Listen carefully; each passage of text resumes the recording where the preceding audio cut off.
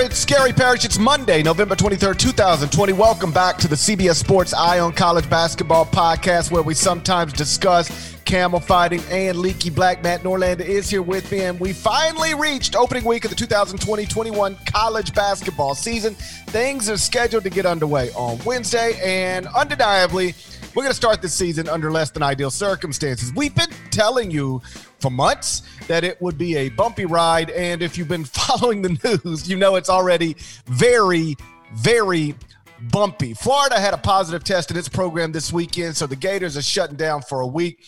They were scheduled to play number 4 Virginia on Friday, but the game has now been canceled. That news came Sunday morning. Then on Sunday afternoon, Baylor coach Scott Drew, he announced that he's tested positive for COVID-19. His second-ranked Bears were scheduled to open the season Wednesday against 18th-ranked Arizona State, and then if they win, presumably play third-ranked Villanova on Thursday. But Arizona State said it ain't playing Baylor Bears, so that game was canceled, and Baylor is no longer in the 2K Empire Classic. Meantime, this morning, Ole Miss announced it has suspended team activities because of COVID-19 test and contact tracing. This comes after Kermit Davis, the head coach, tested positive last week. Consequently, the Rebels' first 4 games of the season, including a December 5th matchup with Memphis, that's been canceled. And Duke's season opener against Gardner-Webb has been postponed because of a positive test in the Gardner-Webb program. So that's where we're at as of like 12:15 p.m. Eastern on Monday. And there's a decent chance a lot of other stuff will have happened by the time you listen to this podcast. Bottom line, we're not off to a great start. We're losing games and coaches by the hour. Norlander, what do you make of the state of things 2 days before the scheduled start of the college basketball season? I got another one for you. Arizona's not going to play Northern Arizona on Wednesday as well. So that was a fantastically thorough and informative start to the pod for our listeners who are no doubt excited for the season to start. But yet we have another one there. This is noisy. This is bumpy. We have more than 40 programs. I think we're actually encroaching on 50 programs right now that are on a halt due to COVID, and that's either because of positives within the program or it's because people within the program were around people outside the program who have tested positive for the coronavirus, and so now the team, as a necessity, has to be on a halt there. That number is only, unfortunately, going to go up. I did talk with a few coaches over the weekend, and these coaches have tried their best to send their messages, to beg their players to try and not be 18, 19, 20-year-old men on a college campus and to not socialize. And they do say that for the most part, they feel like their team has been doing a good job. But this was the weekend where so many of these schools were going to have the student body leaving, going away parties, one last hurrah. And so there is kind of a general concern that 7 to 12 days from now, Parrish, the number is going to expand to another 20, 30, 40 of these because given how the coronavirus is, frankly, just inflamed around the entire country, it might be an inevitability. So I'll get to the Mohegan stuff in a minute here, but just to kind of ping pong off of what you said there. Yes, it is, no doubt about it. It's bumpy. You're not going to have Duke on opening night. You're not going to have Baylor be able to play Arizona State. That was going to be one of the best games of the first day of the season, but it's understandable why that's not going to happen there. And Scott Drew, by the way, told me that he thinks he got it through his children, and then they conceivably got it from going to school because his entire family has it. They're all asymptomatic. He's like, I don't have symptoms. I wouldn't have even known I have this unless I tested. And that's kind of the whole point. That's kind of why I think that the virus is doing what it's doing, is because there are plenty of people that get sick. You can speak to this in your own home GP, but people that are asymptomatic are still able to spread it. And so if you don't feel sick, you unknowingly pass it on and pass it on. It's very contagious, and that's where we are. And college basketball is not going to be immune to some serious postponements and cancellations. This is only the start of it, and I just bank on this happening. I mean, Parrish, every single week for the next 5 months, it's going to be anywhere from 20 to 80 programs that are straight up not able to play for X number of days because they'll be on COVID halts. Yeah, I texted with Scott last night, and he told me the same thing, that he thinks he probably got it from his children. But that's the thing. Like, you never know. When my wife tested positive, I had several friends say, hey, well, do you know where we got it? And it's like, no, who knows? Just living in America is where you got it. It's impossible to know for sure. And it is fascinating the way this virus, and terrifying, the way this virus can attack some people and not others, can really be difficult for some people and not others. My wife is out of isolation now and feeling better, but she had about a 5-day period where she was in bed nonstop, feeling, according to her, as badly as she's ever felt. And though she came out of isolation on Friday and was up and around on Saturday, she's still wiped out yesterday in bed all day, slept till 11 a.m. That's just not like, I've never known her to sleep till 11 a.m. Even when we were young and out till 3 a.m. She does not sleep in. She did not wake up until 11 a.m. yesterday and was in bed all day long. Meantime, I never got it. I never tested positive. My kids never tested positive. The night before my wife tested positive, me and my middle son both slept in the same bed as my wife, right beside her. We never got it. And so hopefully Scott stayed. Oh, and so then, so my wife had a rough go of it. Another friend of mine, a little younger than me, got it, tested positive because they knew they were close contact. So they went and got tested, not because they had symptoms, and went through it with very little symptoms at all. Meantime, my coworker at the radio station, her mom got COVID and died on Friday, otherwise healthy woman. And she died on Friday. At my middle son's school, a teacher's assistant, first grade assistant got it. She died and, got it 2 weeks later. She's dead. And so this is a scary thing with cases spiking all over the country. And it's especially scary for the older coaches in our sport. Jim Boeheim, of course, has tested positive earlier this month. Last he had said he was asymptomatic. I hope that he has remained that way. But it's nobody ever said it was going to be easy trying to navigate the season in the middle of a pandemic, and now here we are. Yeah, the coaches publicly, this is near the full list, if not the full list. To this point in the past month or so, men's Division I college basketball, Boeheim, Tom Izzo, Washington State's Kyle Smith announced a few days ago he has COVID-19. Ole Miss's Kermit Davis, Toledo's Todd Kowalczyk, and Oakland's Greg Kampe. I had one source tell me there's another head coach in a power conference that's believed that he might have it, but that's not confirmed and that has not been announced yet. But we haven't seen the last of this, unfortunately. I will tell you this too. In the past 72 hours, there wasn't a push by any means, but I just from organizers to coaches to 1AD, there was just a lingering curiosity. And I think this was frankly just venting, and maybe I was a sounding board, but it was, why are we starting Wednesday? And I know you tweeted about this too, Paris, so I'm lobbing the pitch into you here. But why are we starting Wednesday? Why are we doing non-conference games? Can we make an 11th hour, really an 11:59 decision to push back the start of the season? And I don't think that was a majority opinion, but when the cases just keep coming in and it's rolling, the next school has a COVID pause, the next school has a COVID pause. I mean, I reported multiple schools that are on COVID pause that still technically have not announced that yet, but they are not practicing right now. They are unable to practice and play games, and those schools already don't even have games scheduled because they had to be previously canceled there. But the NCAA and Dan Gavitt reinforced that the schedule was not going to be changed. We're going to have non-conference games.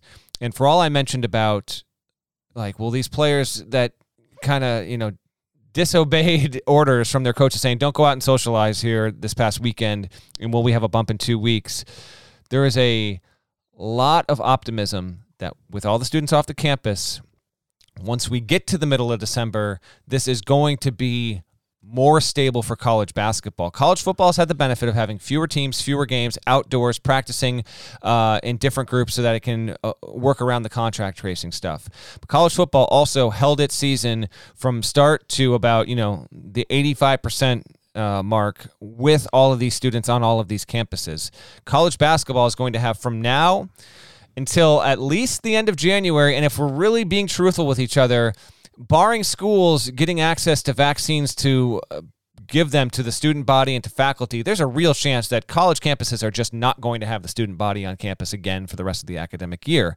So it's not going to be able to dodge the correlation of skyrocketing COVID positive cases around the country, Parrish. But for as much as there was, why are we starting November 25th? Can't we just think about pushing this back a little more? I still have heard plenty about, okay, middle of December, when our guys are really, truly isolated, we do think we're going to, the ratio might dip. And instead of being a bell curve, it might really start to flatten on college basketball's curve. So just keep an eye out. I got to see it to believe it, but that running theory, I think, has a little bit of credence to it. Yeah, I got a text from I was texting back and forth with a power conference coach yesterday, and with his permission, shared a text message. I cleaned up the cuss words, again, with his permission, but shared the text message on Twitter that I don't know, sparked a lot of different conversations. His point was basically the point you're making, and I'm not sure it's a majority opinion. I agree with you, but it is certainly an opinion, and it's the opinion I would have, which is, why are we doing this right now? Like, why are we traveling? Keep in mind, just so people know, the CDC has literally recommended that Americans not travel right now. They don't want Americans travel, and basketball programs are traveling all over the country. And so this coach's point was, why are we doing this right now? We don't need to play. Most of these non-league games are unnecessary. Getting on a plane right now is unnecessary and in defiance of the CDC. And his point was mostly we should have just committed to conference-only schedules that start late from the jump. I wrote a column more than 3 months ago that said, go to conference-only schedules starting in January.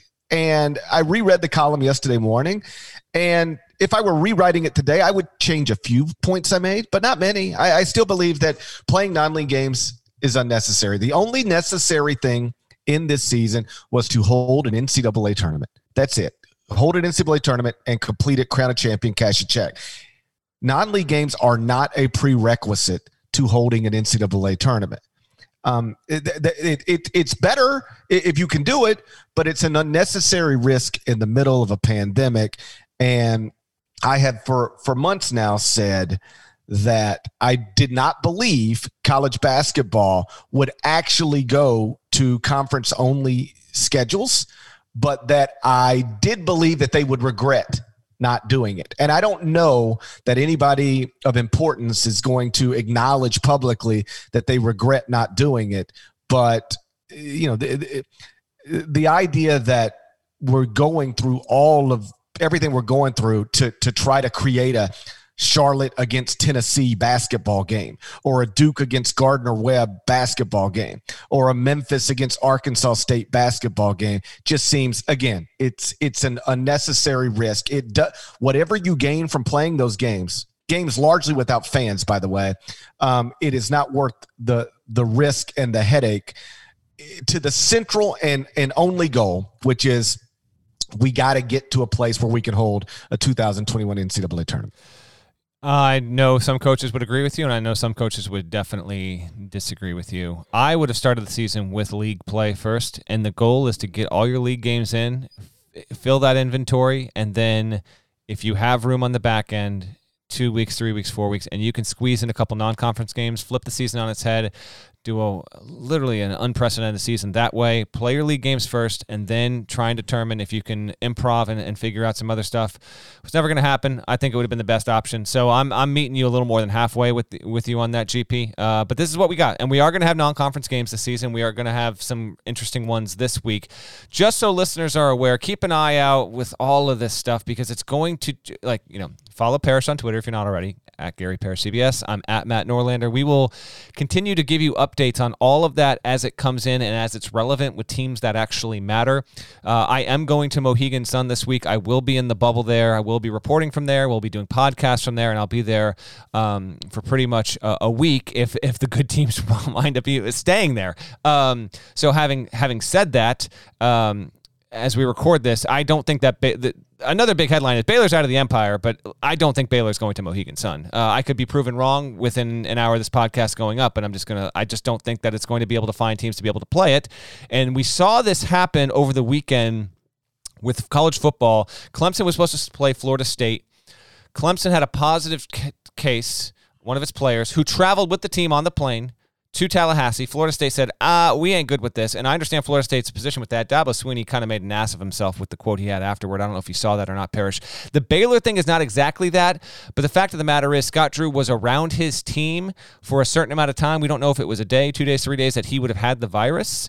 And I can understand why teams don't want to play Baylor because you just don't want to chance that. Why even open up that invitation? So I don't expect that Baylor, arguably the best team in America heading into the season, is going to have those game opportunities at Mohegan Sun. Keep an eye out for how they might be able to negotiate other matchups there because they're going to be interesting games elsewhere. I mean, South Dakota is going to start on Wednesday as well. They have 8 teams. I think they only have 3 of the original 8 that were going to be in that field when it was going to Atlantis. Memphis, West Virginia, and there's another one in there that I'm blanking on. Wichita State. There we go. So those are the 3 of the original 8. So keep an eye out for that. And then, by the way, we will podcast again for everyone geeked for the start of the season. We will have another fresh episode for you ready on Wednesday morning to start the season. San Francisco against Towson is going to happen. I feel like 99% confident of that because both teams tested negative on Monday. San Francisco literally flying across the country to get these games, and we will have a 9 a.m. tip on Wednesday morning to start college basketball season. I'll be in the arena for at Mohegan Sun to watch that. So just keep an eye out with all of that. But yeah, it's a cluster, GP, and we're just gonna have to roll with it and adjust. And it's going to be impossible to keep up with. But on a daily basis, this is just going to be part. And if college basketball is going to get criticized for it, I understand that. I would side with some of that. But this was always going to be the way that we're going to do it because you said the one thing they have to have is the NCAA tournament. Well, they actually need 2. You can't have a tournament without a season. Got to have a season some way, somehow. No matter how big or small, you got to have a season, then you got to have a tournament. So this is the way that they're going to go forward with it. And we'll see where we go from here. I have some optimism about it. I have some real concerns about other elements of all this that's happening here.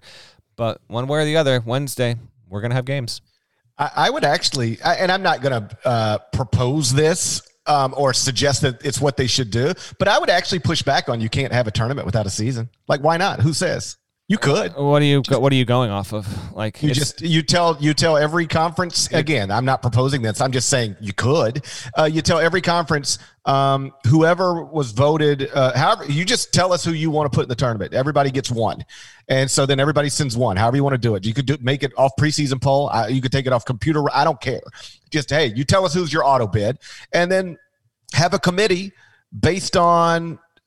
Projections, just paper. Literally no data, no results whatsoever. None. I mean, can you do it? Yes. Is that absolutely ridiculous? Of course it is. Yeah, I know, but you could do it. I'm just saying you could do it. You could say this is our bracket: Villanova, Baylor, Gonzaga, and Virginia are the 1 seeds. Just totally off projections and go play the tournament. I'm not saying you should. I'm just saying you could. It's not impossible. I mean, if we're comfortable building a bracket off of 12 games, why can't we be comfortable building a bracket off of 0? I don't care. I'm not proposing it. I'm just saying you could do it if you decided you're going to do it.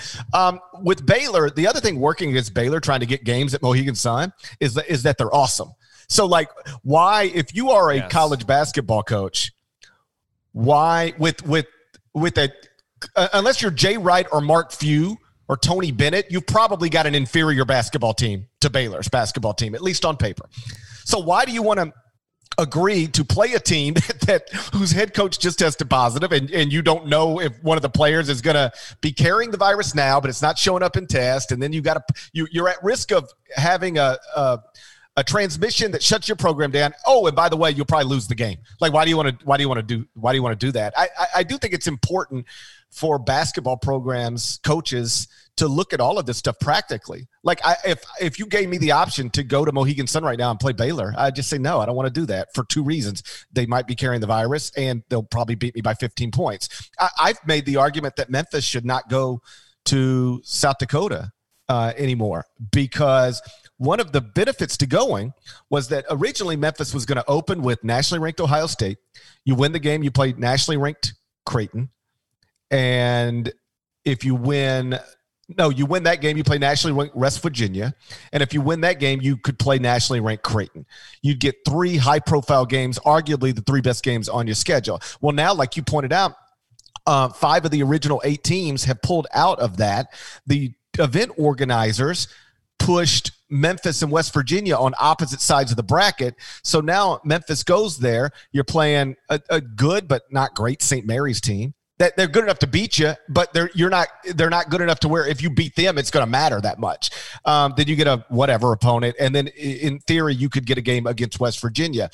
The positivity rate in South Dakota right now is above 50%. Deaths are up, hospitalizations are up. So why do you want to fly when the CDC says don't fly to a place where it's bad as anywhere else in the country, or at least close to it, and then you're putting yourself at risk of taking bad losses. And you have very little opportunity and maybe zero to get good wins. Like, practically speaking, why are you doing this? And I think every program in America probably needs to be thinking along those lines. My last thing on this, and we can move on. One, amazingly, to this point, knocking on wood, I actually don't think they're going to get to Friday. Right now, the only multi-team event in college basketball. Trivia time! Okay. Trivia time. Mm-hmm. The only multi-team event in college basketball that has not had to change one of its teams since the field was publicly announced earlier this year is? I don't know. It's the Maui/Asheville Invitational. All 8 of those teams, and I'm going to try and vamp them off the top of my head. That is Indiana, North Carolina, Providence, Texas, UNLV, Davidson. There's 2 more in there. I can't remember who they are. No one has dropped out. They don't have COVID positives yet. Everything is still safe. I'm told by multiple sources there are 2 teams in the wings in driving distance to sub in if they need to at the last minute. They got to get to Friday with nothing but negative tests, and then they can make it happen. Who are the other 2 teams? I mean, you could probably just type it into Google right now and figure it out. You don't have to wonder about things. It drives me crazy when people wonder about things now. Like, my wife does this every once in a while. She'll be like, I wonder what the weather is going to be like tomorrow. I was like, you don't have to wonder about that. You're holding a phone. You can find that out in a second. I wonder what time the movie starts. Again, you don't have to wonder. You've got an app on your phone. No, you don't have to wonder anymore. You can just figure everything out in a matter of seconds. Back when you'd go sit around a table and talk with people and have drinks and stuff, I'd get people holding phones that could tell them anything. Like, who was that person in that movie? You could just go. It's not. You can find out in 5 seconds. We don't have to sit here and wonder about it unless we're playing trivia time and no cheating. But the days of wondering. 2020 sucks in so many ways, but one good thing about 2020, you don't have to wonder about anything anymore. If you're trying to figure out who's playing in that Maui event, just Google it. First of all, I'm pro wondering. Okay, I'm very wonder leads to some amazing things here. I went to the site and it wasn't easily findable, but here I forgot about Alabama and Stanford. So Bama, Davidson, Indiana, Carolina, Providence, Stanford, Texas, UNLV. Those 8 teams are the original 8, and as of Monday at 12:39 p.m. East Coast time, they're still in. My last thing for you is this. When you were talking about all this stuff about why not playing Baylor, one of my favorite texts I got over the weekend is this. Doctors are making decisions. Coaches are blowing gaskets. Administrators are picking and choosing when to play the COVID card depending on if they can get a win or not. This is actually what's going on. And by the way, the season starts now in 2 days. That's absolutely accurate. And, whatever. Let's just get to Wednesday. Wednesday feels like a week and a half away, honestly. I know it's 2 days away, but who the hell knows what's going to happen the next time we podcast tomorrow night. That's all I got. One last thing on this, and then we'll move on. In the tweet that was a text from a coach that I sent yesterday and got a lot of attention, the coach's frustration was directly aimed at the NCAA. He said the NCAA talks about student-athlete welfare, and yet they've got basketball teams flying all over the country in a time when the CDC is recommending not to travel. And a lot of people accurately pointed out, hey, the NCAA is not making anybody get on a plane and travel. You don't, the NCAA doesn't make your schedule. If you don't want to travel or even play games in November, you don't have to. Nobody's putting a gun to your head. And that is true. I acknowledge that. I guess the point, because I circled back with the coach, and I was like, you see some of these responses. What do you think about that? And the point he made, and I think this is also true, is he said, listen, once the NCAA says we can do these things, then we're under incredible pressure from our conferences, from our administrations to do these things. Once they say you can do it, then we were all going to do it, except for the Ivy League, because they're maybe smarter than everybody else. But he said, my larger point was they should prevent us from doing it. They could have. They should have. They tell us we can't pay players. They tell us when we can't recruit. They tell us when we can't do a million things.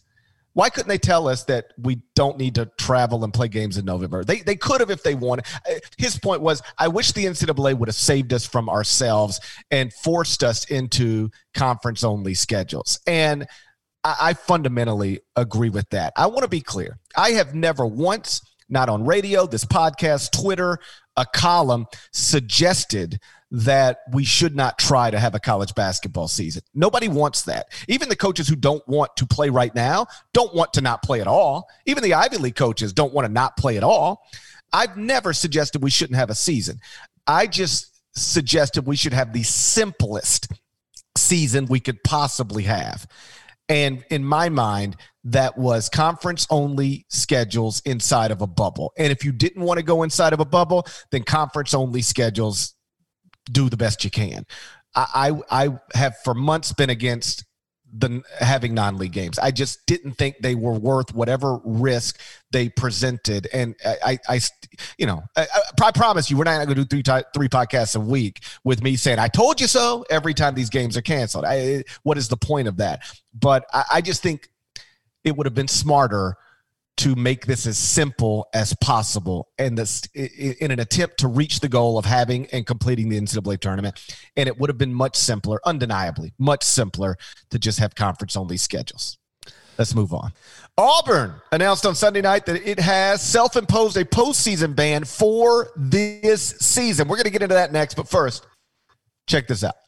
Are you looking for a new basketball shoe? If so, this is Gary Parrish here to tell you that the New Balance 2-Way V4 features the groundbreaking use of fuel cell technology with fresh foam, creating the ultimate combination of rebound and cushioning. Every step feels explosive and dynamic, and the upper construction features a lightweight textile that's supportive and breathable. So whether you're hitting the clutch shot or locking down the opposition, the 2-Way V4 gives you the tools to play at a high level. Learn more and purchase the 2-Way at newbalance.com. The all-new Hyundai 2024 Santa Fe is equipped with everything you need to break free from the dull work week and embark on an adventurous weekend with your family. The Hyundai Santa Fe's features like available H-Track all-wheel drive, standard third-row seating, available dual wireless charging pads. You've got the H-Track all-wheel drive so you can take on those dirt trails and kick up some mud. Or the third-row seating gets your whole family in to experience the thrill together. The dual wireless charging pads make sure that no one gets stuck in the great outdoors with a dead cell phone. Think about those adventurous activities you can do. Like me, taking a ski trip up with the family, maybe going on a camping expedition, anything and everything. Learn more about the all-new Hyundai Santa Fe at HyundaiUSA.com. Call 562-314-4603 for complete details. So Auburn announced on Sunday night that it has self-imposed a postseason ban for this season. It's in response to an NCAA case that has generated a notice of allegations but remains unresolved. Norlander, in general, because I wrote about this last night, how do you feel about self-imposed postseason bans? Are you okay with them? I am okay with them. I don't think that they need to be the cure-all, and this is starting. You have made some noise with this, and I feel like this is now the thinking on this is evolving from where it was 5 years ago. I don't remember anyone, and it certainly could have been out there, but there's just nothing that springs to mind back when Syracuse did this mid-season when it wasn't going to make the tournament. I think that was 14-15 GP, 15-16, one of those years. Georgia Tech did this last season when it wasn't going to be good enough, and then actually Georgia Tech, amazingly, a hell of a unintended coup there because there was no postseason period, and the NCAA honored the punishment, by the way, as it should have. Just because Auburn is choosing to do this doesn't mean that it's going to suffice. I think it is a good thing to have schools willingly be proactive about punishing themselves to such a severe point that is at least showing that they are trying. Doesn't mean that the NCAA has to accept it. We still don't know what's in Auburn's notice of allegations. There's a couple things here. I won't be too long because I want to have a little bit of a back and forth with you. But Pat Forty of Sports Illustrated reported that Sharif Cooper's eligibility is currently under question. Jeff Borzello reported he hasn't been able to practice in weeks. Actually, Borzello also reported that he's exploring potential options about going overseas while his eligibility is kind of up in the air there. So Auburn's not going to be good this season, and Cooper might be its best player. And all of these things are connected. This is obviously going back to the FBI situation, and to me, Auburn doing what it did signifies that it just doesn't believe that it's going to be good this season anyway, so why not just try and get ahead of it? So, again, I won't be long on this. That's my initial. I know you think that Auburn has every right to do this, but your bigger question, though, is like, should this continue to be part of the calculus on the university side of things, right? Right. I would not allow this. Like, if you put me in charge, just said, hey, GP, you're in charge. You can make the rules however you want. I'd change a lot of stuff. This is one of the things I would also change. The ability for universities to strategically punish themselves. Because you say this at least shows that a university is trying to be proactive and say, hey, we were wrong. We're going to punish ourselves. But I think more often than not, it's a university gauging its reality and saying, okay, listen, we're about to get smacked. We'd rather get smacked now when we're coming off a season where we're having to replace all 5 starters. We were picked 7th in the SEC. We're preseason 66 at Ken Palm, 108 at Torvik. And oh, by the way, our 5-star point guard, his eligibility is being scrutinized. I was told last night that the family has not been fully cooperative with the NCAA, which is obviously problematic because the NCAA, they've done this with several prospects over the years. They say, we want this, document, bank record, all this stuff. And the family says, you don't have any right to ask me for that. And they say, okay, fine. We'll just sit here, and then the family says, well, the process is going too slow. Well, no, you're not. We told you what we wanted. You won't provide it. And so now we're just in a holding pattern waiting on you. And so it's interesting to hear that Sharif Cooper is now exploring overseas options, starting to look more and more likely he never plays at Auburn. So is Auburn really trying to take its medicine, or is Auburn just strategically self-imposing a postseason ban because they know they ain't going to the postseason anyway? Mm-hmm. And they also just got a commitment from a consensus top 5 prospect in the class of 2021 who, if you can tell him, hey, listen, we're banned from the 2021 NCAA tournament, but our punishment will be behind us by the time you get on campus, then maybe he actually comes to campus. If he is still at risk of enrolling at Auburn and suddenly being banned from the NCAA tournament his freshman year, I would assume he looks elsewhere. So it was interesting reading Bruce Pearl's quote last night in a release statement, because he said, we just want to get this behind us. It's a hard thing to do, but it's the right thing to do. I agree it's the smart thing to do for all reasons stated. You're probably not going to the NCAA tournament anyway, so let's take our postseason ban. But there is no guarantee that this actually puts this issue behind Auburn. If the Committee on Infractions wants to add an additional postseason ban, it reserves the right to do so.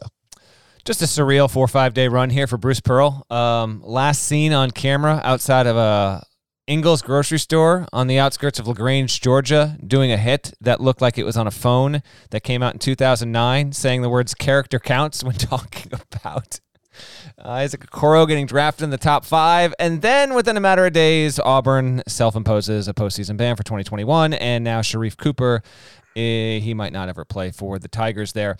If Auburn was supposed to be as good as Alabama, just picking a random school out of the hat there, Alabama's potentially top 25 team, certainly sets up to be a team that should be able to make the NCAA tournament with room to spare there. Does Auburn do this? I think the answer is no. You look at Oklahoma State.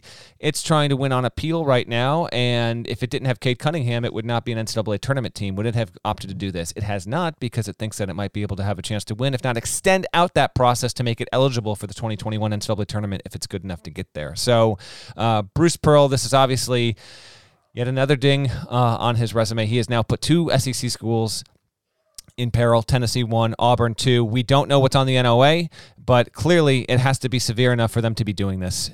Remains to be seen if and when we're going to get to see the details of the allegations from the NCAA toward Auburn, and to what end and what Pearl will have pinned against him. I presume it'll be head coach accountability charge, just like every other one of these coaches that has been involved in this. The head coach accountability charge, or just about every other coach, that seems to be unavoidable. And then within the Auburn athletic department, lack of institutional control, et cetera, on and on there. So Chuck Person, just as a reminder, he is alleged to take at least $91,000 and change in bribe money, and afforded the families of representatives of D'Angelo Purifoy and Austin Wiley, north of $10,000 each, for them to help persuade them to sign with certain representation and marketing people after they were to leave college there.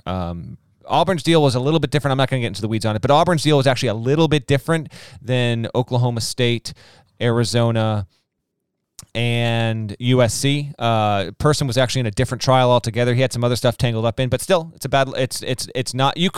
I'll put it this way. You could actually make a compelling argument that Chuck Person was more of a rogue missile than the other assistants in the other 3 schools, but what he was doing was just as egregious, but in a different way. So Auburn's still going to get pinned for this, but it is, trust me, Bruce Pearl has to know what's going on in his program. And if this ultimately costs him his job, that's not going to be a surprise at all. But if you really go back and read the reporting and listen to the podcast when we did this, Person was actually really going out and doing things dishonestly and misleading a lot of people along the way there. And so he had his own trial that he pled guilty to. So and last thing, Parrish, just because Auburn's doing this, it's not going to stop the NCAA, or if it goes to the IARP saying, okay, well, you knocked yourself out of 21, but okay, we're gonna put another one, 22 on top of it. So one last thing on this, I've had some people say accurately in most cases, and perhaps all cases,